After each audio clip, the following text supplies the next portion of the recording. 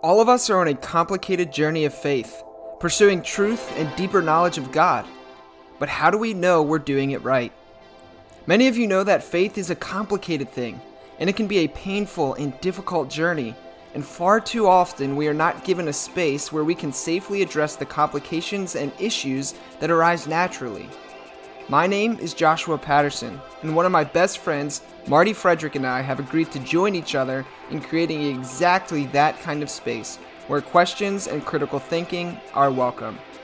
We want to look honestly at the issues and questions plaguing the Christian church today, and to genuinely seek out what it means to live like Jesus in our ever-changing world, in our expanding universe, and in our pluralistic society. We believe that doubt is not the enemy of faith, but perhaps one of its greatest allies. We think that the Christian life is more about asking the right questions than it is about finding the answers. And we believe we are being called to continually ask those questions, renewing our minds and rethinking our faith in the process. Thank you for joining us on that journey.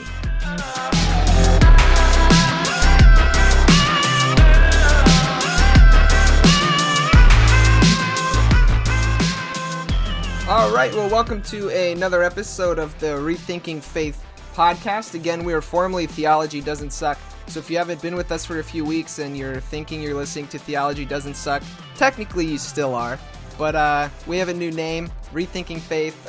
If you're not up to date on that, go check out our episode we did about the name change, and it'll explain everything. But I promise it's still the same great show. Maybe I'm biased with the same great hosts. Well, at least one great host, and that's Marty Frederick. And then myself, Josh Patterson. Marty, I bet you thought I was going to make fun of you. I never know these days, because sometimes you do, and sometimes you're really, really kind. But, I just know that, Josh, I don't appreciate bullying, and I'm not a fan of bullying culture. So I'm glad that you didn't make fun of me. Instead, you just said something kind. Nice. Well, I'm glad, man. I'm trying to work on my kindness. Josh, and speaking of kindness, can you just I know we have an awesome guest today that we want to get to, but sometimes we like to banter for a minute ahead of time, and your shirt is pretty cool. Can you talk about the shirt you're wearing, since nobody can actually see it except for me and our guest? Yeah, sure. So I'm wearing one of my hip young youth pastor shirts today. So it says salty and lit on it. So, salt of the earth, light of the world, translated to Gen Z lingo, salty and lit. And there was that version of the Lord's Prayer recently too that was changed into Gen Z lingo. It was the Lord's Prayer, right? Or was there something else? Oh, it was the love passage in Corinthians. Oh yeah, that's right. Yeah, love is dank. Yeah, that's the thing. Awesome. That's the thing. So yeah, I'm wearing my hip young youth pastor shirt. Compliments of Sunday Cool, who is the company that put it out. So salty and lit, pretty cool. Yeah, and it's red to go with my Washington Josh, Capitals. Too. Oh, sweet. Well, but here's the thing. That when you going forward as you get older, you're going to wear shirts like that thinking it connects you with the young people, but they're just going to be like, why does this guy think that he can just wear a cool shirt, and then immediately he's one of us youngins? So just be aware of that. Rolling their eyes. Well, I think the good news for me, Marty, is since I look like I'm 16, even though I'm 25, I'll be able to wear the cool shirts because people will still think I'm actually young. That's true. So, sweet. All right, man. Well, let's make a transition here. Let's introduce our guest. We don't want to leave him hanging too long. So with us today is Dr. Curtis Holtzen. So how are you doing today? I'm doing good. Thanks for having me. Absolutely. Thanks for being with us, for giving up some time to chat with two dudes you've never met before or heard of. By the way, I have to tell you, I appreciate you changing the name of the podcast before you interview me. If you had changed it after, maybe you think to yourself, after talking to this guy, theology does suck. You need to change the name. So I'm glad that's out of the way. It's done. It's good to go. Right on. Perfect. I'm glad it fits and that you approve. Before we jump in, though, real quick, what would be the best way to call you? Do you want to go by Curtis, Kurt, Dr. Holtzen, Mr. Dr. Professor Holtzen? Like, what's the... Let's go with Curtis. Curtis, all right. Although my students always just called me Holtzen, never Holtzen. doctor, Got professor, it. anything like that. But, okay. But you're not my students, so just call me Curtis. Sweet. All right, we'll go with Curtis. Sounds good. Well, Curtis, before we hear a little bit about you, we have a question that we ask all of our listeners, or all of our, rather, all of our guests when they come on the show. And it's a really important question. It means a lot to both Marty and I. And often we tell people, depending on how you answer the question, will determine if we continue the interview or not. So Okay. I hope you're ready.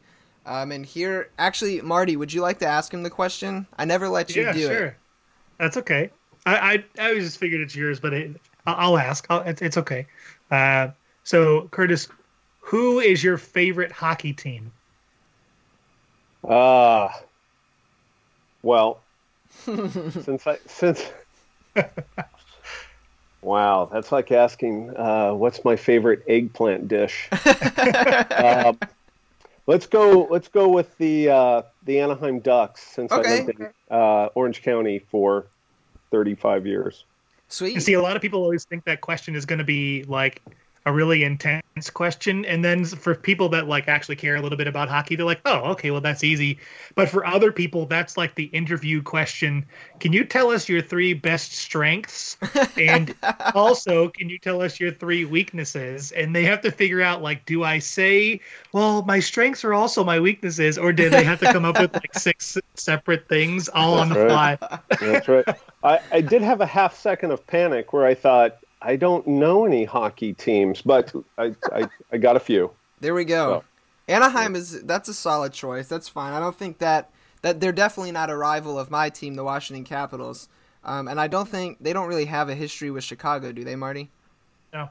Sweet. At least not that I'm aware of. I do know that they used to be the Mighty Ducks. Yeah, the Mighty Ducks of Anaheim. I remember being a kid and thinking, like, that's super cool, the Mighty Ducks, because it was like a movie, and I was like, it must be because of the movie. So I remember thinking that was really cool as a kid. Sweet. Well, and their stadium used to be called the Arrowhead Pond.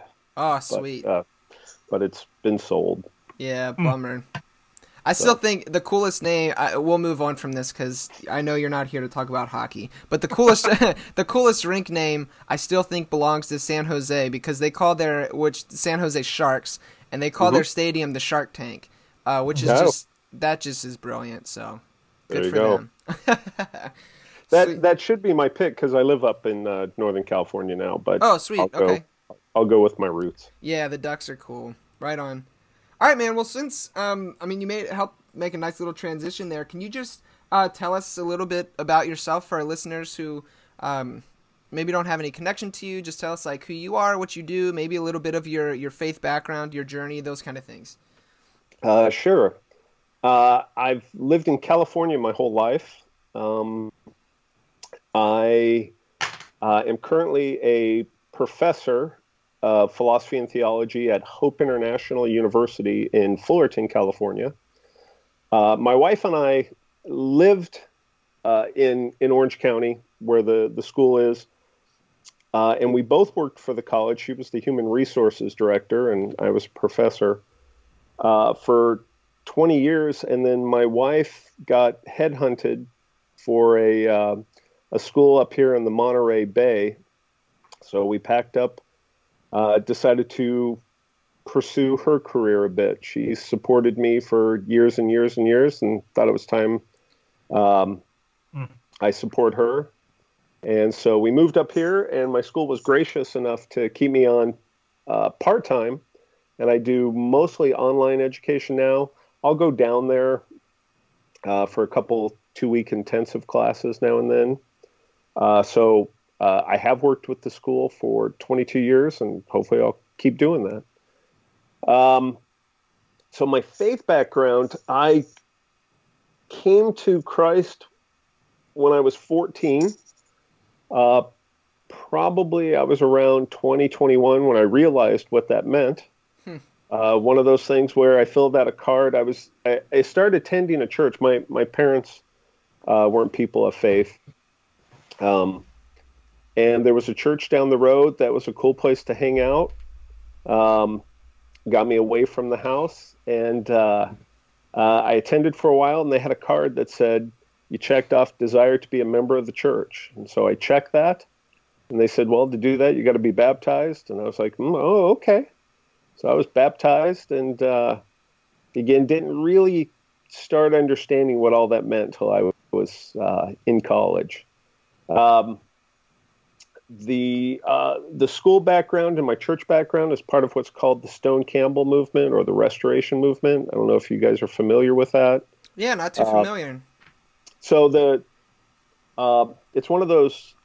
It was a unity movement that quickly broke into three factions. So typical, right? And so there's three main branches. There's the Disciples of Christ, which would be the more progressive end. Okay. There's the Churches of Christ, which would be the more traditional.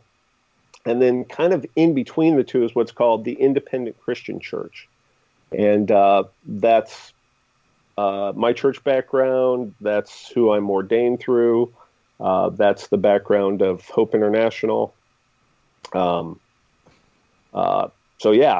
that's that background. As I said, I'm living up here in the Monterey Bay in a city called Marina, which is ironic because we don't have a marina. But I don't know who names towns and why. And I'm currently attending a Evangelical Covenant Church, which I like very much. So I'll shout out to All Things New. That's the name of the church in Monterey. Nice. That's a really cool name. I like it. Yeah, that's that reminds me, like, Marty and I used to work at this church where, like, they did something very similar to what you're talking about. Like, they had this connection card, and then, like, whenever people would come, they had this question that was like, how was it phrased, Marty? It was something like, I would like more information about becoming a follower of Christ. And so, like, if someone checked that box, then they would count that as a conversion and then put that in their numbers, and then, like, whoa, look. But Marty and I quickly realized the same people would check that box every week. Or, like, a first-time guest would check it and then never come back. So, I don't know. Anyway. Or legitimately would check it because they just wanted more information. Yeah. On becoming a follower. But they would never receive more information. They would just be told, well, now you are. It's That's right. So I guess I don't have to do anything. Yeah, so. good. That's good, right. Good. And then our friend... Let all those who wish to follow me check the box. And... Right. Our friend Matthew Bates had some things to say about that. Marty, that was another fun episode for listeners. If you're new to the show, go back and check that out. Gospel Allegiance with Matthew Bates was a super fun conversation. But we're not here to talk about Matthew Bates today. We're here because, Curtis, you recently put out a new book out by IVP Academic, and it's called The God Who Trusts, A Relational Theology of Divine Faith, Hope, and Love. That is correct. Sweet. And so before we jump into the book, just for people who maybe don't know, can you just tell us a little bit about what is open and relational theology? Good. So open and relational theology, very, very broad category, and it's a category that includes everything from process theology to openness theology to some tenets in some of the feminist theology and these various disciplines. The main idea behind this is that God is relational, that God is not static, that God actually responds to people, that God relates back and forth, that there are things that we can say and do and believe that will change how God acts and responds. And so the open aspect of open theism is more a statement not about God, but about the future. And so it's the idea that the future is not closed, that it's not determined either by divine will or just by truth statements, but that it's open to real change. So the idea of open and relational theology is trying to make sense of this idea of God being responsive, God being relational, God being genuinely loving, and at the same time, humans being significantly free. Okay, so it's almost like in some sense, people tend to have this thought or idea that God somehow can see time almost like a movie strip, right? Where God can zoom out, go anywhere back into the past, or zoom forward into the future, zoom in, and have total idea and understanding of what's happening. Whereas in open theism, there is no future for God to know yet. Is that kind of a fair way to say it? Right. Yeah, I think that's fair. Or at least, maybe I'd restate it like this. There is a future, and the future is made up of some conditionals. Okay. And the future is made up of some actualities. And so some things are actual.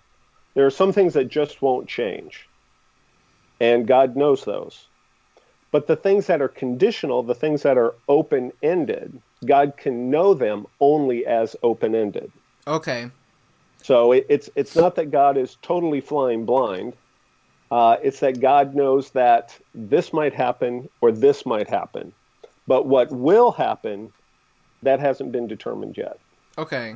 So it's not, because I think sometimes people get this like misconception that open theism is somehow saying that God is like dumber or something, or not as intelligent, doesn't know as much, where really it's more so a statement not about God, but about the future, and more a statement about time and how time works. Is that right? Okay. Right. Yeah, a lot of the claims are that God is ignorant. Okay. And so that God doesn't know what God should know. Okay. But I argue, and others have argued, that God knows everything there is to know. Right. There are just some things that are not knowable. Right. Some things that aren't knowable are false statements. Okay. You know, God doesn't know what is false. He knows statements that are false, but to know something is to know it's true. Right. And so, you know, you're wearing this cool salty and lit shirt. Yeah. God does not know that you're wearing a blue shirt right now, because that's not true. Right on. But there are some people who say God knows everything, and that's just an odd statement, because you got to start breaking it down. Okay. To say God knows everything, I think you're trying to say God knows everything that's true. Okay. And open theists agree with that. We just disagree with other people regarding what statements are currently true and which are currently potentially true. Okay, awesome. So can I ask then, just to clarify along it, as I'm kind of going through this process of learning a lot of these things too, Mm-hmm. So on those open-ended things, where does an open theist fall along the lines of what determines those things? So is it, if there's an open-ended thing in the future, is that something that God determines based on a choice or based on free will, or however that falls together? I'm not sure if that makes sense. I'm sorry, you cut out, you froze. So I did. Okay. It definitely made no sense because I didn't. So in like one of those open-ended things, where does the determination for one of those open-ended things come from? Does God then determine at a specific time, like as one of those open-ended things comes in the point of time, does God then make the determination of that, or is that a free will determination that we make? If it's a choice we're supposed to make one way or the other, how does that fall? So this answer is going to change depending on who you ask. Yeah. There are some open theists who think God has unilaterally determined some things in the future, and those things that God has determined, they will happen. Others have said that along the process, along the timeline, God and humans make the determination of certain things that will happen. So, I'm on my. I always use food illustrations. Food's good. Yes, I'm a big fan of food, and so and coffee, and so I'm on my third or fourth cup of coffee right now. Cheers. There we go. It's still open-ended whether I will have another cup of coffee after this. But if I choose to do it and I have that cup of coffee, I've determined that. So, maybe God knows at this moment that there's a 75% chance that it's likely I'll have another cup of coffee. That may be the case.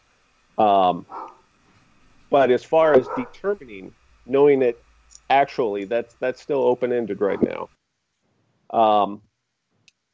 And then as far as God determining God's own activities, I think that's done in response to what we humans do. So there may be some things that we do that God says, now I must do this in response, or I'll react this way. So I think there are certain things that maybe God has predetermined will happen. Exactly how they'll happen, I don't know. But I think most of the future is determined by us in concert with God and one another. Sure. Makes sense. Yeah, awesome, great. And so then you mentioned too this idea of process theology. So do you fall into that category of process theology? No, Okay. I see them as cousins, stepbrothers. Okay. I don't know how I would see it. Very much appreciate the work that process thinkers do. I've just not quite bought into the metaphysics yet. Sure. And I say yet because it's possible maybe I will, though it's unlikely given how much study I've done, and I've not found it persuasive. Okay. Maybe it's because I don't understand it, and there's much of it I don't understand. So metaphysics is a crazy thing. Not a process thinker. Cool. Yeah, and the process thinkers really know their metaphysics, no doubt. But it just hasn't grasped me like some other theologies. Sure. Okay. Awesome. Well, thank you for that, and thank you too for the explanation of open and relational theology. I know we've had some open and relational guests on before, for example, like Tom Ord, who endorsed your book, but we never really gave our listeners like, hey, here's what open and relational theology is. So thank you very much for that. Yeah, and I would encourage, if your listeners are interested, there's lots of books out there, and some other people are going to have some other explanations, and some will be better than mine or different than mine, and so there's a variety of approaches in the camp. Sweet, awesome. Well, so with that in mind, your book, The God Who Trusts. A question we always like to ask is kind of to get at the why before we get at the what. So like, why did you write this book? Maybe who is it for? Sure.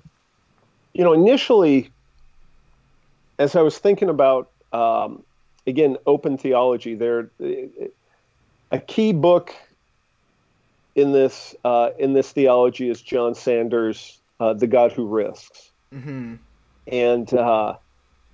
And I read his book a couple times and found it very persuasive and very good. But it was funny that every time he talked about God risking, there was something that just seemed like he was taking one step too few. It was like, what's this idea of risking? What is God risking? What's the risking for? And it kind of hit me one day that what God is risking is putting God's trust in us, is God having faith in us. And so when I met John, the first time I met John about, 15 years ago, I asked him, I said, why don't you ever say that God has faith? And his answer was very honest. He goes, it just never occurred to me. And so I started thinking about that more and more. And I did some of my grad studies on it. And I thought there's something attractive about this idea of a God who doesn't just risk. And again, John did the legwork for me. I'm standing on his shoulders when it comes to this book. But I just think there's something really attractive about the idea of God trusting us, that if we're really going to talk about God being relational and God being loving, what are some of these aspects of love? And I started thinking about my marriage. I started thinking about being a parent. I started thinking about my friendships. And I thought, all of these relationships require some sort of trust in one another, some sort of faith in one another. And it was not so much, well, let me go back. It was because of the different types of love that I had for these different people that required this exploration of trust. And so I thought, wow, if God genuinely loves me the way I think God does, it seems to me I should explore this idea that God has faith in me. And so that was kind of the beginnings of it. I've had this idea mulling around in my head before I ever knew of open theism. I kind of addressed this in the acknowledgments of all places. People don't read acknowledgments unless they think their name's going to be in there. Yeah, I was disappointed to see my name was not in there. If God had not determined that bummer. this podcast would happen, so blame God. All right. But I've kind of mulled around this idea for quite a while, and so it developed into some thinking and eventually a book. Nice. And it seems, I mean, correct me if I'm wrong, and you did a whole chapter on this, and I want to dive into this idea, but it seems like open and relational theology, and then your book, and this idea of a God who trusts or has faith in us, all stems out of the core principle or the core conviction that God is love, that God loves. And yeah, so, I think so. Yeah, so can you, I mean, just, I know it might sound like a simple question, but I think it's much deeper than people give it credit for. But when we say that God loves, what does that mean? So I think there's how I break it down is I think about the motive, means, and ends. And so when we talk about God loving, or any of us loving for that matter, I think there's a motive behind it. The idea of God loving means that God is desirous. I think God longs to have something. Those things that we love, we want them. We either want to possess them or have them around us, whether it's a love of ice cream, whether it's a love of your children, whether it's a love of a friend. You just want those things. And so there's that desirous aspect. Then there's also the active aspect of it. When we love people, we want to do what's best for them. We want to do what's good for them. So if I truly love my wife, I will do things that are in her best interest. I'll be kind to her. I will help her with certain things. If you love your friends, you'll be encouraging of them. You'll spend time with them. And then there's the end result. And I think the end result, especially when it comes to relational love, is the relationship itself. And so there's something kind of grander about my love for my wife is more than just me doing nice things for her. It's the relationship itself, and that's the end. It's this kind of communion, fellowship, partnership that I have with her that's unique. But it's also, I have these unique friendships as well. And so I really see love as building towards and fostering and developing this relationship. And that relationship then can only be healthy if each of the people involved are encouraging one another and they desire one another. So I really think I have a hard time breaking down certain words, certain ideas into these kind of, one sentence sort of things. And so I really see love as multifaceted. Yeah. And so I think that's what it is. In its deepest sense, love is a communion fellowship between people in which they are encouraging and building up one another and looking after their best interests for the relationship itself. I don't see relationship as a means to an end. I see it as the end. Yeah, and you did a really great job too of breaking down the idea of love in that chapter that you did, God loves, it was actually one of my favorite chapters of the book, because I just thought it was so beautiful, and I think it lays such a solid foundation. And one thing that I found was really interesting was the idea that part of the thing that God risks in loving is us or His creation having the legitimate ability and choice not to love Him back, and how God's love is perfected in the relationship of His creation loving Him back, and that you kind of talk about how God desires. You said that God as lover not only desires that we return God's love because God enjoys our love, but also because it is in our best interest to be lovers of God. I just thought that was really good and just super helpful within the realm of relationship with God. Yeah. Yeah. So I've had some people, some friends, and who will comment about the egotistical aspect of God requiring worship of God. Mm-hmm. That obviously here's this God who's so needy, who's so self-absorbed, needs us to worship God. But I think worship at its most basic is recognizing the true beauty that God is. And so it's in our best interest to be in relationship with God. Not only because there's, again, not only because it's good for us, I think it's just creating good in general. Desiring to be in relationship with God, maybe we'll do that at first because we think there's something in it for us. We escape punishment, or we get these really cool electric harps someday, and all these sort of hang out in some sweet clouds too. That's right. Joining the rock and roll band or whatever. But hopefully, as we mature, we get past that idea, and we see that there's something good in loving God, not just in what we get, but that it's a good in and of itself. Yeah. This goes back to why some of my ponderings about why God would even create, and I'm building off the idea that God that there wasn't a creation, and God brings this creation into existence. And I think it may be, in part, not that we can read the mind of God, but it may have been because there are just certain goods that God could not bring about without a creation. Okay. And I think the good of mutual love and fellowship and communion is one of those.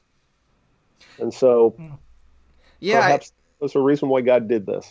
Yeah, I think you used if I remember correctly, you used a helpful metaphor too, involving children, where you said it's good if you think in a situation your child at school might do something loving for somebody, like somebody is sitting by themselves and your child, you think oh yeah, my child would do this loving thing, and go sit and be friends with them, but there's something better, there's something greater, or there's more love involved when that child actually then does that thing. Like the love is then realized or manifested, perhaps. Hopefully I'm not butchering that metaphor, but I thought that was really helpful. No, that works. Yeah, absolutely. There's, desiring to do good is good. Doing good is good. And then even better is when the good has good results. That's the ultimate. That's the telos we're working for. And so, I think this idea of relationship with God is a good that transcends the relationship itself. It's hard to explain sometimes, but sure. But it's not just that we do that because we somehow reap benefits. It's right. That there's a good that we participate in bringing about that is kind of bigger than us. Sometimes I'll go back to the metaphor of my wife and I. Sometimes I think about, the relationship in some ways is bigger than just the two of us involved. When you'll have people talk about, well, you need to stay together for the kids or something like that. but there's something true about that, because it means that the relationship is bigger than just the two persons involved. And I think that's, in a weird way, kind of true about our relationship with God, that the relationship itself is more than just two beings. It's something grander that we get to participate in. Maybe like artwork. I'm not an artist. I'm not a musician, but creating these amazing pieces of art, there's the physical or the recording or something, and the artist, but then there's something that kind of transcends both of those. That's kind of bigger than both, and I think that's true with our relationship with God. Yeah, that's good. It reminds me too of this parable that I heard recently. If I remember correctly, I think it has its roots in the Islamic faith. And it's not fully documented though, but basically there's this lady, and she would go around and she always carried with her fire and water. To carry fire, she always carried a torch, and she carried a bucket full of water. And when people asked her, what are these things for? Why are you doing this? She said, well, the fire is to burn up heaven, and the water is to extinguish hell. And they would ask her, like, well, why would you want to do that? Like, heaven's a great thing. Why would you want to burn it up? And hell's also, I guess, a good thing, depending on who you talk to. Why would you want to extinguish it? And she was like, because then it shows me that I'm doing good for good. That the reason to do good is because it is good, not for the promise of heaven or the fear of hell, but more so because doing good is good. So I feel like that kind of ties in. Yeah, interesting. A little Kantian philosophy there. So I'm not opposed to benefits. I do think when we love someone, it's not bad to want something good to come from that. Sure. To be in relationship with someone, you want something good to come from that. I just think that the good that comes from that is bigger than the pleasure that the two or the many in the relationship experience. There's just something that's kind of bigger than that. Sure. But now we're getting into things that are really kind of outside of what I articulated in the book, but kind of hinted towards. Sure. Yeah. Well, let's. So I think saying that God loves, people tend to be okay with that, across the board. Like, oh yeah, that makes sense. God is love, whatever.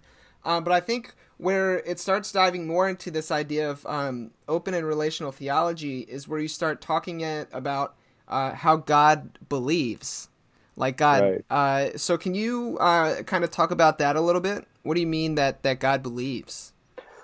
Sure. So I started thinking about what does it mean to know something? And the traditional aspect of this is that to know something, you got to have true, justified, or warranted beliefs. And so for you to know something, what you know, you have to believe it. It has to be true. And you have to have a good reason for believing it. So I started thinking about God's knowledge and whether this tripartite would apply to God. And different open theists have addressed this in some different ways. But if I was going to talk about the idea of faith, and faith being belief, trust, hope, love, I had to address this idea. So what is it that God believes about the future if the future can't be known? Okay. And this was a weird question for me because I hadn't seen any other open theists who really addressed it. They may have, I hadn't seen it. But if God only has true beliefs, if God can only believe something that's true, and the future is not true, or parts of the future aren't true, what does God believe about those? And so I had to kind of delve into that, and so there's these approaches to statements that philosophers have dealt with for 2,500 years, where you talk about bivalence, the idea that truth, that all statements are true or false.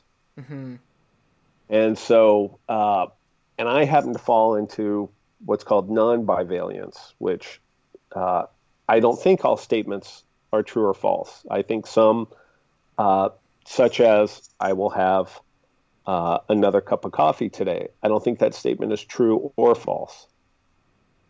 But so some have dealt and delved into how they deal with this idea and how it relates to God. And so I touched on the idea that some open theists have said that all future statements or all statements about the future are true or false. There are just some that God doesn't know. I found that a little odd, but some have gone into that. Some have argued that statements about the future can change, which is a fun one, but it wasn't one that I sided with. You have this philosopher, P.T. Geach, who had this idea that something can be true and the truth of the statement can change.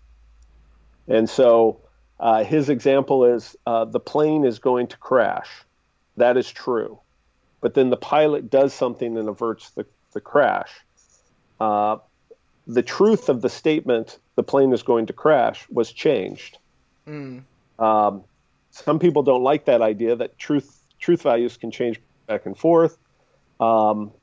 Then you have some like Greg Boyd, who argues that statements about the future will and will not are both of those are false, and what's true is might and might not. Okay. And he is so into this, he got it tattooed on his back. Really? Yeah, he's got this hexagon of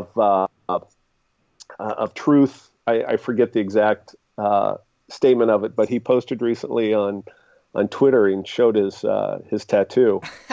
I did not know this. Commitment. But it wasn't the avenue I took. I feel better about the idea of non-bivalence, which at least I have Aristotle on my side. There you go. He's kind of important. Yeah, a little name drop there. Me and Eric. But the idea behind that is that statements about future conditionals are neither true nor false.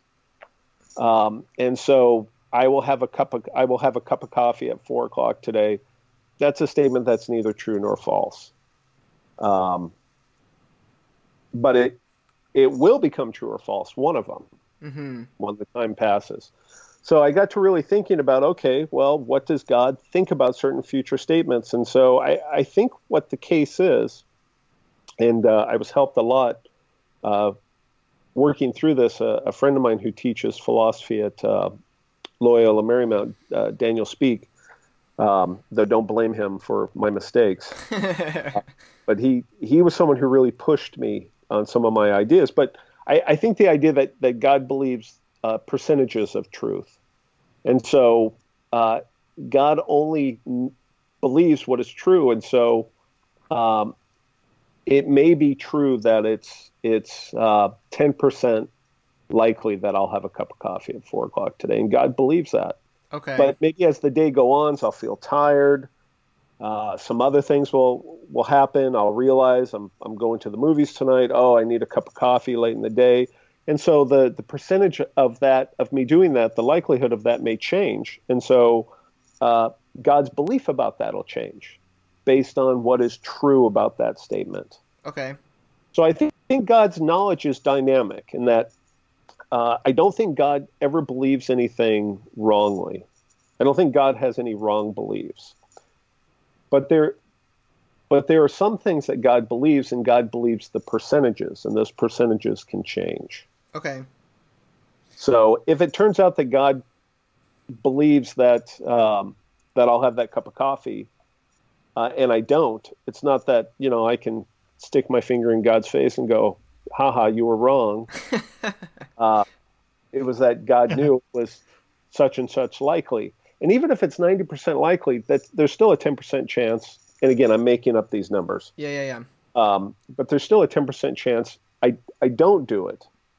And so while that can be surprising, it doesn't mean that God believed anything falsely. Sure. So that's how I address it. Yeah, so if you were to play a chess game against God, you could still never beat him. That is true. I don't know. Could God somehow make it fair? Yeah. Yeah. I don't know. I Because mean, we have a history of God cheating and things like that. Remember he popped Jacob's hip right. to win the. So I don't know. Maybe God wins by cheating. There we go. There's the bold statement of the day for you, Barty. There you go. Yeah. Can I ask a sort of a follow-up question? And it's not necessarily meant to be a challenge, mostly just because I'm not a scholar on this in any way.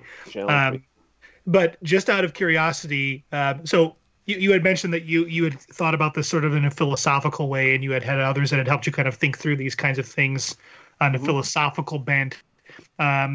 Where, if from anywhere, where scripturally do these things kind of begin to be coincided, or at least supported, and not that not that I'm challenging it necessarily, but just kind of curious to see how that all comes together. Right. These are good questions. So you have some open theists who make, I think, very strong biblical cases. I also think you have some determinists, some Calvin forward thinkers who make some strong biblical cases. I think Scripture, I have a hard time seeing Scripture definitive on either one of these. That's kind of the position Boyd takes too, right? I don't know. Okay. Yeah, Sorry. That was a tangential question. Right. Cool. That's all right. So I've had some people who challenge me saying, well, your ideas aren't biblical. And I'm like, okay. But they're not anti-biblical either. Yeah, sure. So I've tried to make sense of it. Tried to do my best to make sense of it. So as far as Scripture being thoroughly open or being thoroughly deterministic, I think it's more open than not,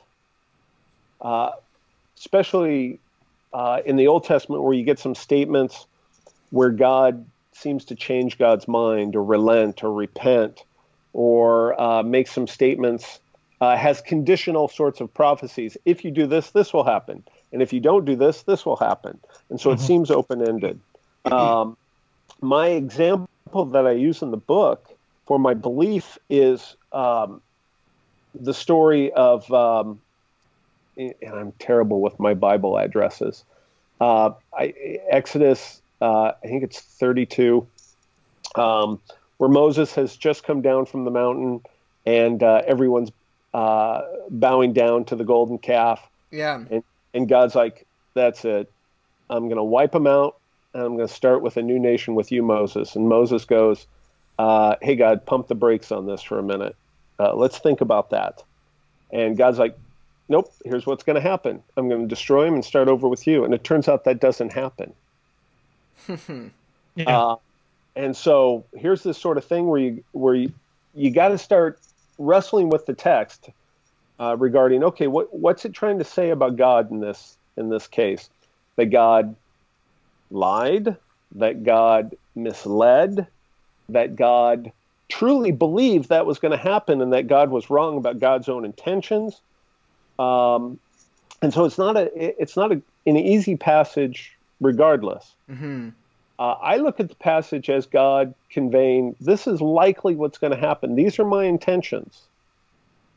And then through conversation with Moses, maybe God even trusts Moses' counsel here. We have another place where God says that God trusts Moses. God changes God's mind. And so I kind of tackled the idea that God probably knew it was, again, I'm making up numbers here, 75% likely that this was going to happen. But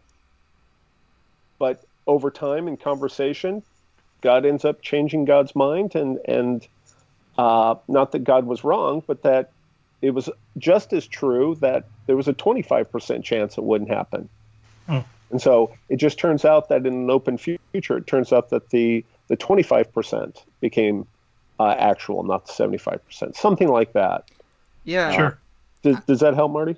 Yeah, for sure. Because I was just kind of thinking through things as you were talking, and there's this. I'm sure both of you are familiar with a book or a Bible-ish thing called The Story, where they've taken the Bible and they put it into chronological order. Yeah. I think it's Randy Frazee, and there's one other bigger name too. I can't remember off the top of my head.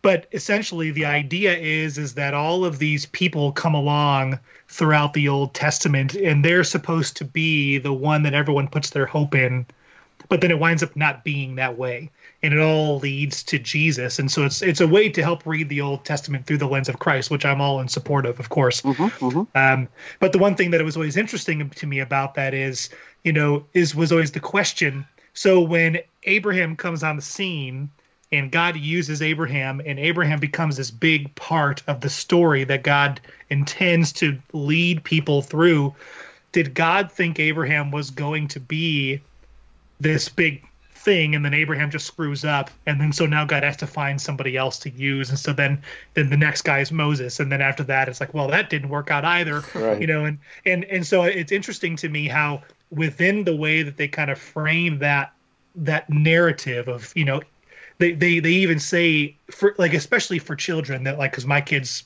take home things, and they said there were all these people that came along that were supposed to be the hero, but then each one of them wound up falling short until Jesus came along, and Jesus was finally the hero.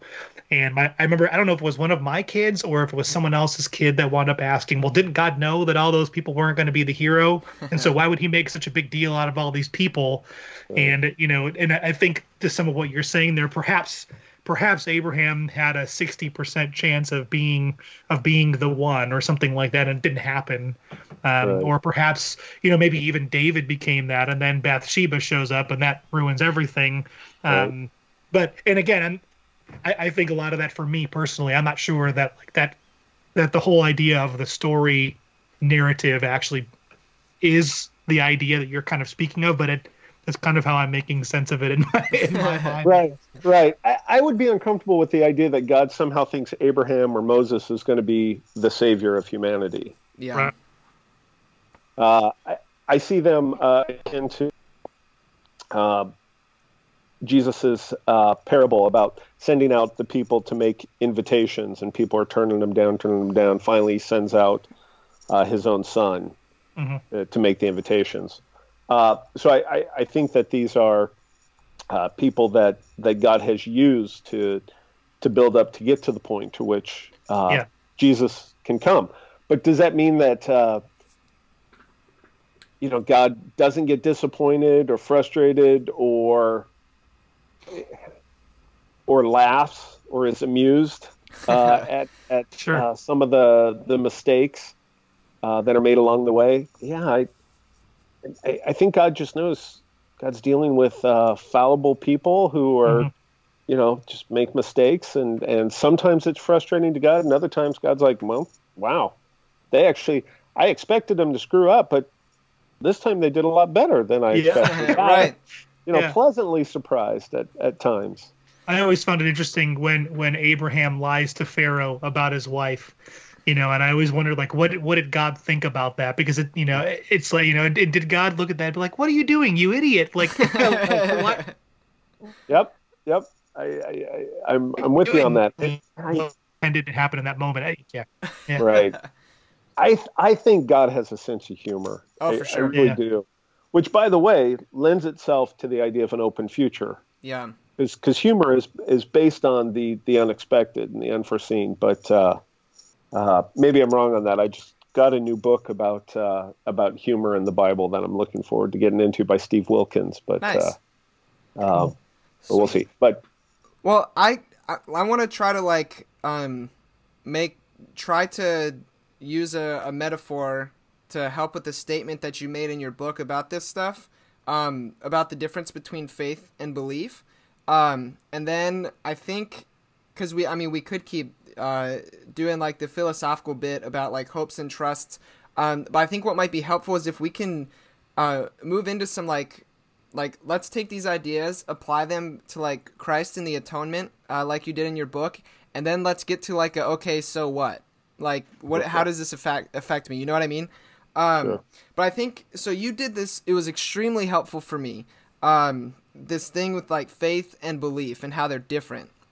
So I'm going to try to use a metaphor and see if it works. So Okay. the other day, I was watching the Washington Capitals, believe it or not, and they're playing the New York Islanders, and they were playing awful. Really bad. They went into the third period down 4-1. Now, the Capitals are the best team in the league, statistically. So, haha, Marty. So I had faith. There's only a 30% chance of that staying the same, by the way. No, sorry. Nice. I had faith that the Washington Capitals could make a comeback, but perhaps I didn't necessarily believe that they would. And I think that plays into the realm of the percentage things, right? Like maybe there was a 20% chance that they would come back, an 80% chance that they wouldn't. I could have faith that they would, but maybe not believe that they would. But the good news is they did come back. They ended up winning 6-4. Alex Ovechkin scored a hat trick, and it was beautiful. But does that work? Does that make sense, kind of with the idea? Sure. So when you think about what it means to believe something, you think that if you said, I believe that the Capitals are going to come back and win, you believe that's true. To believe that means that you act a certain way. You'd be surprised to find out it was false. You would maybe build other beliefs upon that one. You know, maybe you'd start calling people saying, "Hey, Capitals are going to win. I believe it." Something like that. But there are certain things that we don't quite believe because we can't quite muster up those sort of things. But you could still have faith in that. You're hopeful about it. You think it's a good thing. You're in favor of it. You know it's possible. And so most of our beliefs are beyond our willingness. We can't will to believe certain things. The fancy term is doxastic involuntarism. Okay. You can't just at will believe certain things are true. Marty, you can't just by will believe that you are in Seattle right now. Yeah. As hard as you might try, you just can't will yourself to believe that. But the thing that's interesting about faith is I think faith has a little more willful aspect of it. At the same time, and I think this is more important, there are certain things that we can believe that aren't good. The example I use in the book, I think I use this. I may believe that America is going to be plagued by racism for the next 20 years. I may believe that, but I don't have faith that America is going to be plagued by racism. That would be weird. Okay. So when we have faith, we're in favor of something. So all this to say, trying to equate faith to belief is problematic, because there are times in which we can have faith in something even though we don't have belief in its fullest sense, and I still think it's faith. I still think that we're in favor of it, that we think it's possible, that we desire it, even though we can't muster up and make ourselves believe that the statement is true. Okay. Awesome. Well, thank you. That's super helpful. So can we take a turn, and then how do your ideas, this idea that God loves, that he believes, that he hopes, that he trusts, how does all of this kind of work into the idea of Christ and the atonement? Because you talk a lot about this idea of reconciliation within the atonement, and I found that personally I found it beautiful and very helpful. So what are the ramifications, I guess, of this way of thinking when it comes to the atonement and the work of Christ? Well, from a relational aspect, something that's important is God doesn't preordain who is saved and who is damned. That may be history of open theism. That is probably where the idea really gained its momentum. You had some early thinkers, especially Clark Pinnock, who was a Calvinist or had those leanings, and then kind of made his way into Arminianism. He couldn't quite stomach the idea that God determined who was saved and who wasn't, and this was done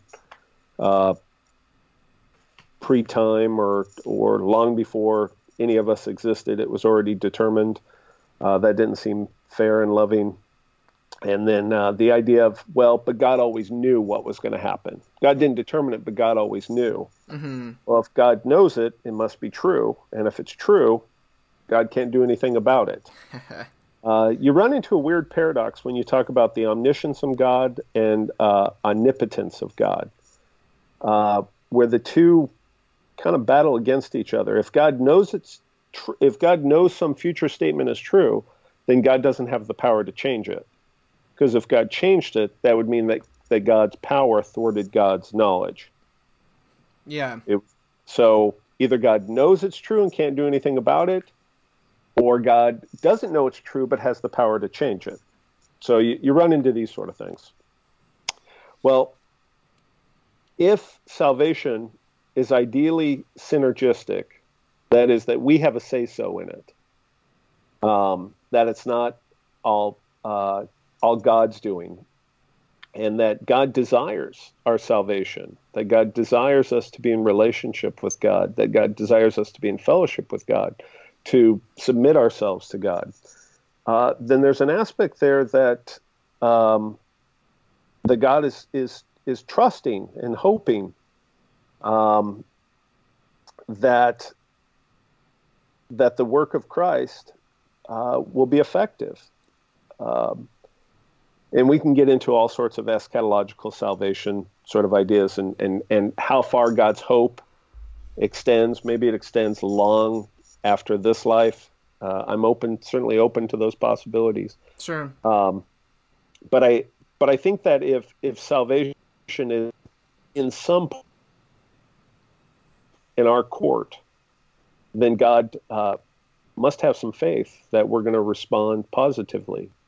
Because that's what God desires. This is that God desires the salvation of all people.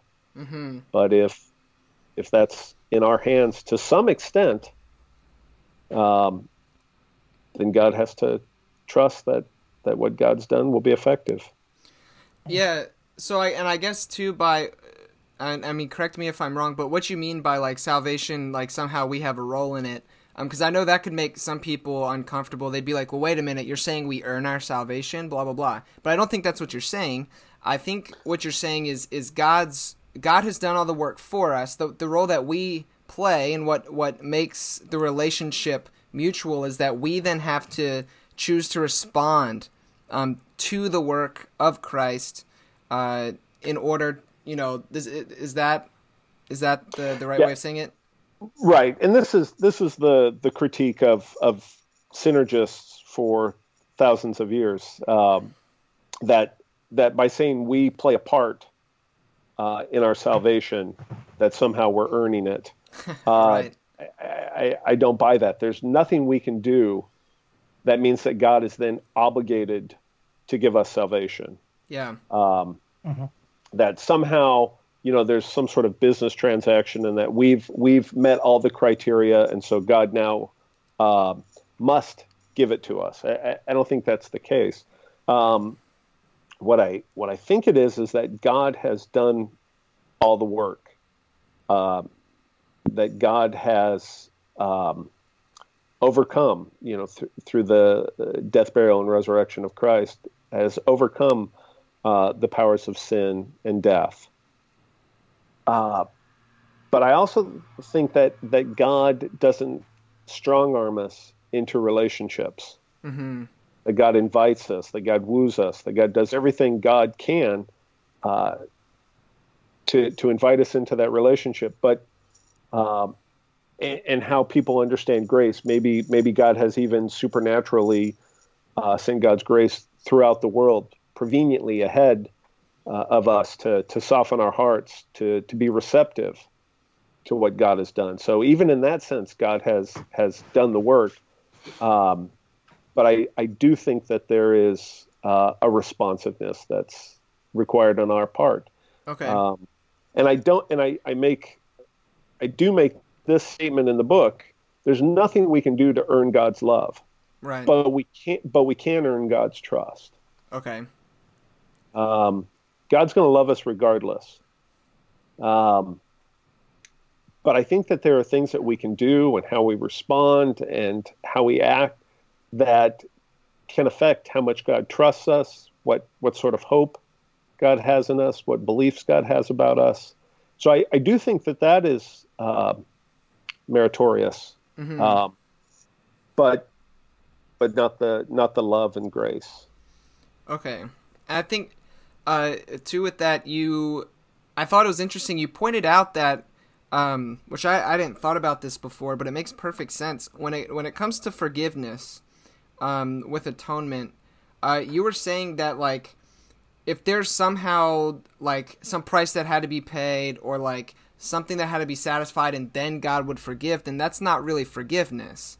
Like, can you talk about that a little bit? Sure. Yeah, there are debates about whether atonement should be understood in more legal terms or whether they should be understood. So it comes down to this: the cross and the resurrection. The debate about justification versus forgiveness. Mm-hmm. And some will emphasize the idea of justification.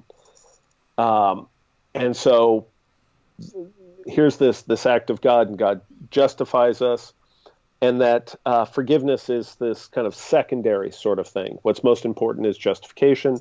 Others will see that, no, God's forgiveness is most important, justification is secondary, and I don't know how to work out all those sort of things.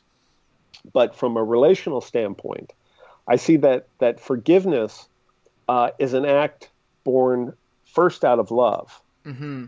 a desiring for the relationship to be healed.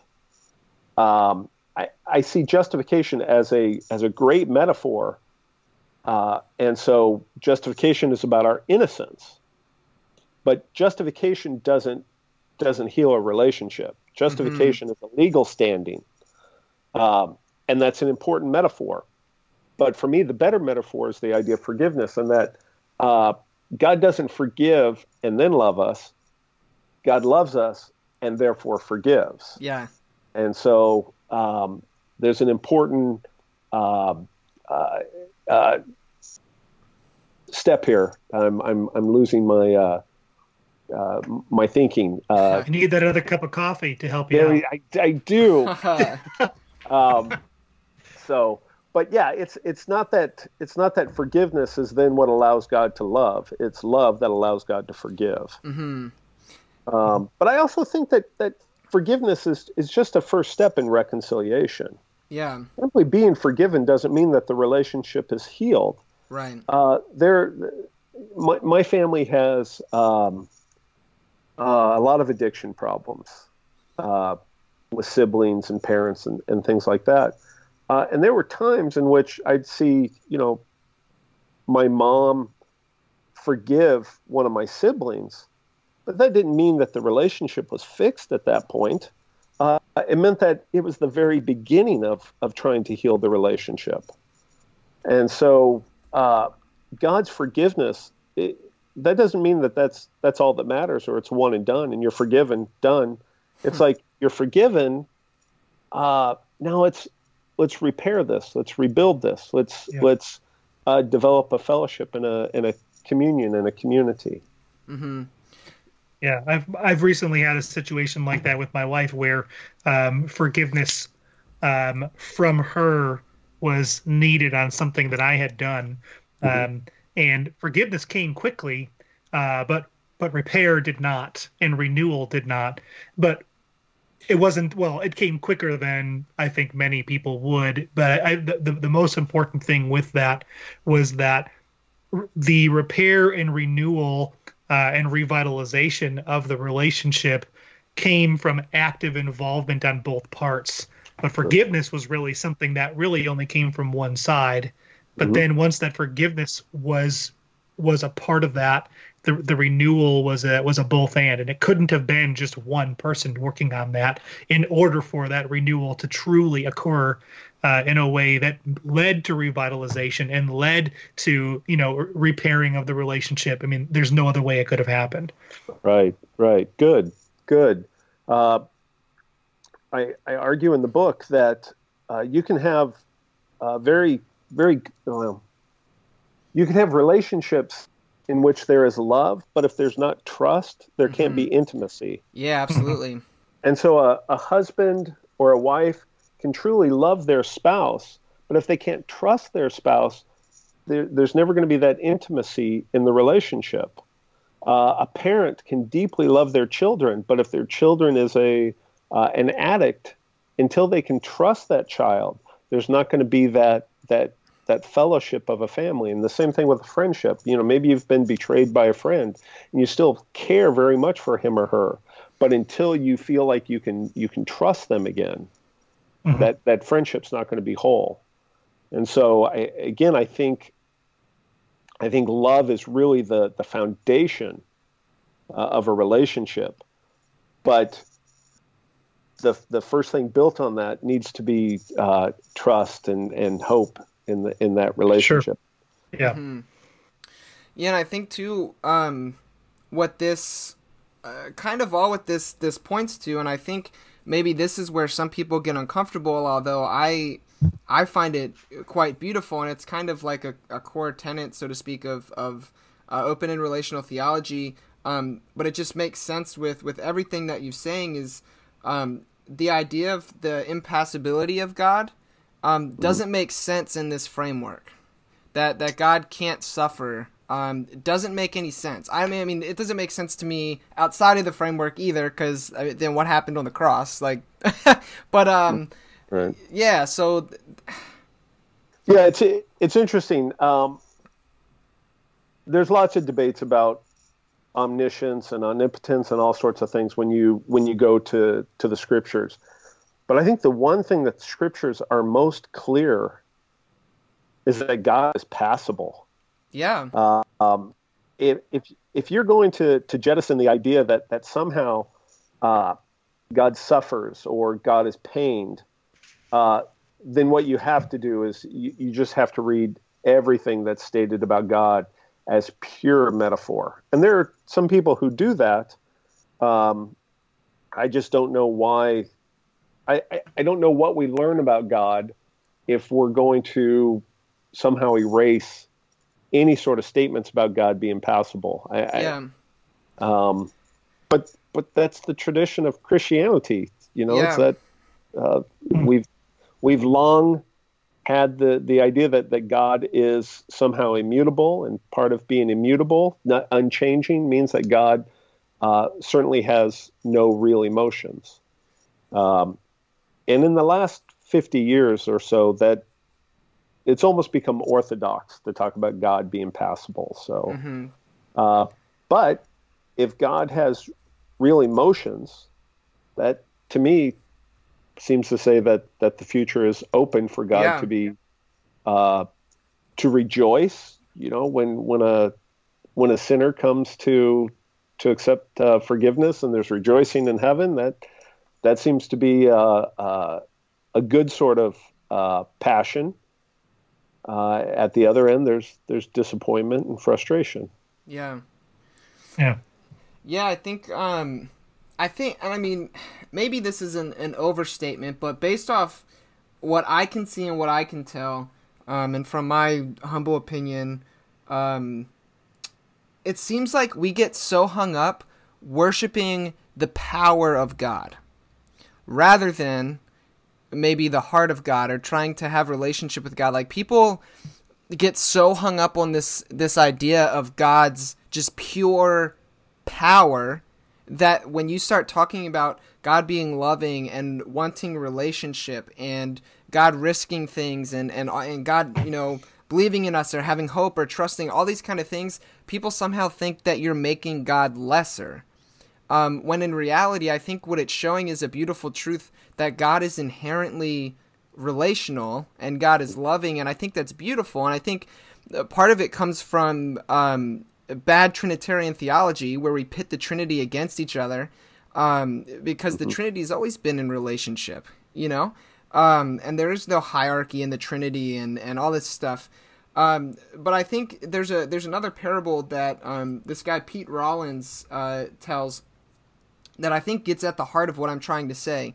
Basically, the idea is like, imagine you just died, and you are waiting to enter, the throne room of God. You get ushered into the throne room, but much to your surprise, when you enter the throne room, Satan is sitting on seated on God's throne, and you're like, "Whoa, wait a minute, what's going on here?" And Satan says, "Alas, I have vanquished your God. I have vanquished Jesus to hell. He is there now forever. I am in charge, but don't worry. I'm still going to give you, all the promises that Jesus made to you. You can still live here in heaven. Everything will be great. You just have to bow your knee to me. Or you can go be with your God, with your Jesus in hell. You decide." And I think Rollins is getting at something. He's putting his finger on something I think is really important. I think, unfortunately, the way a lot of people think and act and behave is as if they would bow the knee to Satan, because now Satan has the power, the authority, the sovereignty, whatever. And I don't think that's right. I don't know. Maybe it's too much of an overstatement, but what do you think? Yeah, I mean, we are attracted to power. There's something about it. Whether it's in sports, whether it's military, whatever it is, we're attracted to this idea. But I think most of our experiences with people, think about what a good pastor is. A good pastor is one who is able to share power and leadership with the staff, with the congregation, to lead that community not by power, but by loving persuasion, showing the right way. I don't think any of us, when we would look at a church, I hope none of us would, if we just saw a pastor that ruled with an iron fist and said, you do it my way or you're kicked out of this church, we wouldn't go, wow, that pastor knows how to lead. That's the sort of pastor I want. One that's going to, make everyone toe the line or they're out of there, I don't think that's the picture. I don't think that's what we experience in life. And so I don't know why we would want that as our picture of God. I think the better picture of God's power is that God has enough power that God's willing to give it away. That God's willing to risk certain things out of love. And so God has shared power with humanity and with the church, and asked us to partner with God. Yeah. And sometimes God's probably happy at our choices, and sometimes God's disappointed. But so far, it seems like God's hanging in there. Yeah. Yeah, and so it's not that God is somehow not the most powerful. Like, God is still the most powerful thing, entity, being, however you want to describe God, that exists. But, Sure. but it's, I think but the relationship bit just makes sense to me. Like, it's more beautiful that way, in my opinion, at least. I agree. And I think in a weird way, and Christianity is not afraid of paradox, I think in a strange way, God is more powerful by giving away power. Absolutely. And I don't think that the power that God has is this kind of like overwhelming power that God can somehow, compel and that sort of thing. I think there's the truth that there's strength in numbers. And so when God gives us certain power to be something other than God, that's not power that God can have and give away. I mean, God genuinely gives that power away. We are now able to do things that God does not want us to do.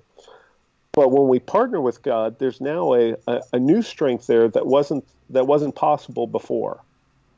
And so that's why I think it's a risk, but it's a risk worth taking. Mm-hmm. And so by God giving away this power, God, in a sense, has more power with us. Mm-hmm. But the power, again, anytime power is separated from love, it becomes very odd. Absolutely. At least here. And I don't think God's love and power can ever be separated. If everything God does is out of love, then any acts of power and any given away power are acts of love. And Absolutely. they're for the purpose of love. Absolutely.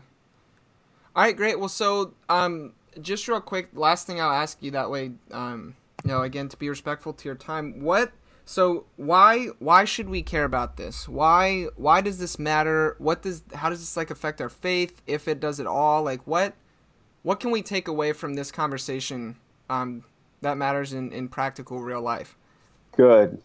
Man, I hope listeners have hung in there to this point. Yeah. You may want to edit this and shove this at the front. Sure. No, you do what you do. I was kidding with that. So if we take seriously the idea that we're in relationship with God and that we want to become mature Christians, that we want to be faithful Christians, I think that all presupposes that if we want to be trustworthy, that God has trust in us, and that God desires to trust us, and that God wants us to be the sort of people that is imaged in Christ. If we are to be imitators of Christ, we see that Christ was trustworthy, that Christ was faithful. So I see a couple aspects, the takeaway from this book. One, it's the idea that our relationship with God is dynamic, mm-hmm. and that God not only us, but is working with us to make us. Again, we can't do anything to earn or forfeit the love of God, but I do think that what we do has consequences, in that God may become frustrated with us, or God may be delighted with us as we make good choices, as we make poor choices. I also think, and this is going to sound like psychobabble, and I get that, and I don't mean it to be that, but maybe I shouldn't be afraid of this idea. I think there's something really interesting, something really beautiful about the idea that God's in your corner and God believes in you. Mm-hmm. One of the things I say in the book is I've heard so many times that God loves me, I'm kind of even numb to the statement. I'm not even sure what it means anymore. But the idea that to say God loves you, and here's what it means: God believes in you. Yeah. God has faith in you. Yeah. God's in your corner. God's invested in you.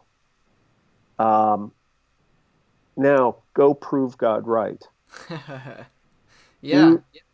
Do the right thing. God's not somehow uncaring because God already knows what's going to happen, or God is not numb or unmoved or anything like this. I really think that when we do what is good, again, you both have children? Just Marty. I have dogs. Yeah. You have dogs. 3 of them.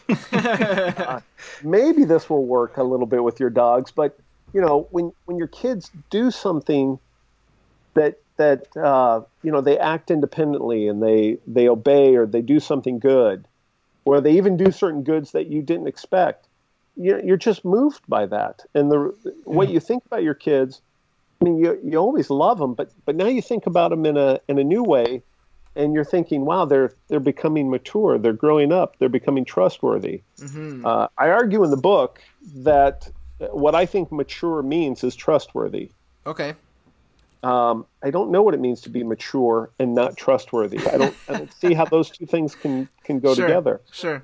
And so if God wants us to become mature Christians, I think God wants us to be trustworthy Christians. And, like the parable of the talents, those who have been trusted with a little and prove themselves trustworthy will be trusted with much. I think God wants to trust us with much, but begins by trusting us with a little. So, if there's this kind of sermon-esque takeaway, it's that God wants to trust you. Mm-hmm. God looks forward to that because that's the makings of a deep and intimate relationship. Mm-hmm. Yeah, and I think it ties in so nicely and it fits well with this understanding that God has trusted us with the ministry of reconciliation, and God wants to partner with us to build His kingdom here on earth as it is in heaven. And I think those are extremely biblical ideas. I mean, N.T. Wright is my favorite theologian and scholar. And so all this relational stuff, I think part of why I like it so much is because it ties in so nicely with this idea that God is empowering us with the Holy Spirit to come and work alongside of Him to build His kingdom here on earth as it is in heaven. And that idea doesn't make sense to me unless God somehow has trust in us, unless God somehow is believing that we can partner with Him to do these things, to build His kingdom. And like Jesus, inaugurated the kingdom of God through His life, death, and resurrection, and Jesus is King, and now God is calling us into partnership with Him. The relational bit only makes sense. Otherwise, I feel like you have to say none of that other stuff is true. Yeah, I agree. Otherwise, we're just pawns on the chessboard being pushed around, and some of us are sacrificed, and some of us, take out some knights and things like that. But, for those who read the book, they may be surprised at how many places in Scripture it talks about God trusting. Absolutely. I know, I was surprised. It's those sort of things that we just gloss over and we don't stop and go, wait a minute, what does this mean? 2 Corinthians, I think it's 5, where it talks about Paul saying that we've been entrusted with the ministry of reconciliation. Mm-hmm. Paul talks about being entrusted with the gospel to the Gentiles, and Peter being entrusted with the gospel to the Jews. And, there's a lot of these statements about God trusting that I'm hoping people will just pause for a minute and go, wait a minute, I never noticed that. Let me think about that. What does it really mean to trust? And I do point out in the book that there is one place, actually two, in Scripture, both in the book of Job, where it says God does not trust. But it's interesting because it's Eliphaz, where, here's one of Job's comforters. And we're always supposed to read what they say with a bit of suspicion. And so here's this one statement from a character in Scripture that says God does not trust. And it's so interesting that it comes when we know the beginning of the story of Job, where God is truly trusting Job, because you have the accuser saying, hey, does this guy love you for no reason at all? Right. And God, in a weird sort of, the book of Job is just weird. Absolutely. But, as is much of Scripture, but I'm okay with weird. So here's God going, yeah, I'll put my money where my mouth is. Go ahead. I trust Job. I'm putting my money on Job. And it's weird that after that prelude, then we get, this character saying God doesn't trust. And the reader goes, wait, we just know a few chapters back that God clearly trusted. So I'm getting off topic, but no, that's good. Here's what I want your listeners to take away. Scripture seems to say God trusts. I think the whole of Scripture makes more sense if we think that God has been in these trusting and faithful relationships with these different characters throughout history, mm-hmm. and that God has now handed the baton off to the church, and that God trusts us to be doing great things in the world with God. Mm-hmm. Mm-hmm. Yeah, that absolutely. I can't help but to agree with you more. Marty, do you have any questions or closing thoughts? Anything you want to say? I think it's just something, as I've been listening to you, Curtis, and as we've been talking more, and each one of the things you say, I mean, it's definitely not something that even 6 months ago I would have been like, yeah, sounds great, just I guess in theory. But I think as you think about it more and as you consider more, you start to realize that at worst there are so much that we don't. There's so much that we just don't know about God. And his actual nature anyway. But at best, these things are things that we can learn about God, and there's so much about him that, if we pay attention, but if we also just think about things a little bit deeper than simply reading the words on the page or hearing what the pastor has to say on Sunday, I think we can come to conclusions about things that lead us into a deeper understanding of our relationship with God, and I just think that's beautiful. So good. Thank you. Yeah, I'm not trying to say that Scripture is unambiguous and just clearly says God trusts. Right. Yeah. I'm trying to say, given my presuppositions and what I believe about God, this makes most sense to me. Mm-hmm. Well, and I think what's beautiful about that is that if you asked somebody, I think even if you asked someone that wasn't sure they believed in God, do you want just presuppose that God is real? Do you want God to trust you or to not trust you? I don't think there's anybody that would say they want God to not trust them. Yeah. Right. And so I think all of that falls into line of saying, and just as we talked about with relationships with people, I think no one wants to be in relationship with somebody knowing full well that person does not trust them.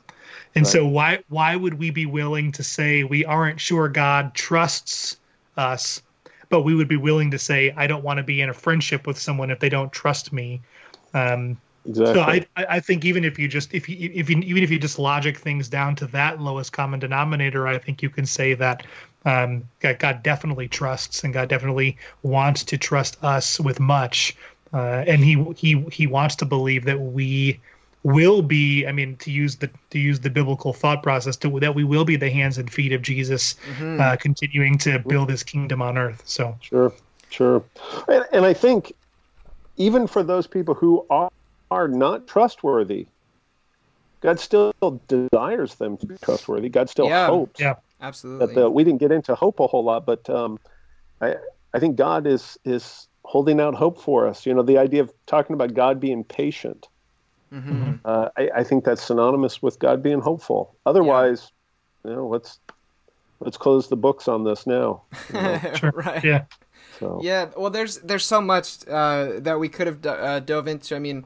I don't know if you'll be able to see on screen here, but if I were to rifle through the book here, I think there might be more highlighted sections in your book than there is not highlighted. So nice. The arguments, these ideas that God loves, believes, trusts, and hopes are all laid out so nicely in your book with such great detail. I think it's extremely well argued. I think you consider pushback deeply. It's just great. So I would highly, highly encourage listeners to pick up a copy of The God Who Trusts, a Relational Theology of Divine Faith, Hope, and Love. I really enjoyed it. I thought it was a page turner. If nothing else, it's got a really cool cover. It does. It really does. I really like it. I think the artwork is beautiful. I wish I had came up with that. It was just some cool artist at IVP, but kind of Picasso-esque. And for all you left-handed people out there, I don't know if the book is a statement about God being left-handed, but there you go. That's true. Yeah.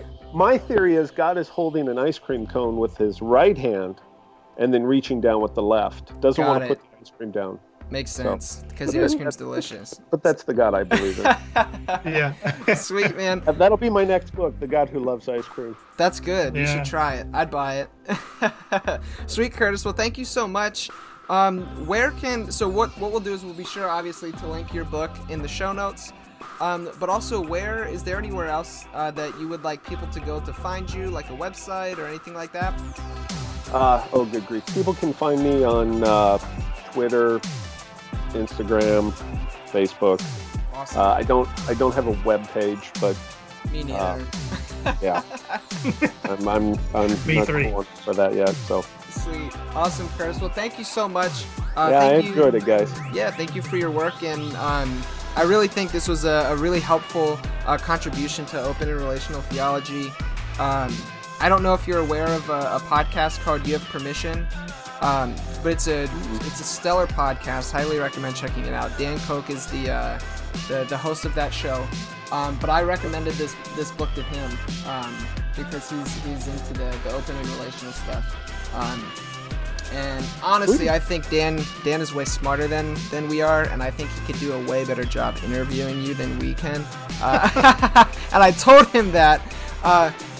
Yeah, so I appreciate, again, your time. And for listeners, you can find us on Instagram and on Facebook. Don't forget about our patron feed. And as always, Marty, go Caps. Go Blackhawks. Go Ducks.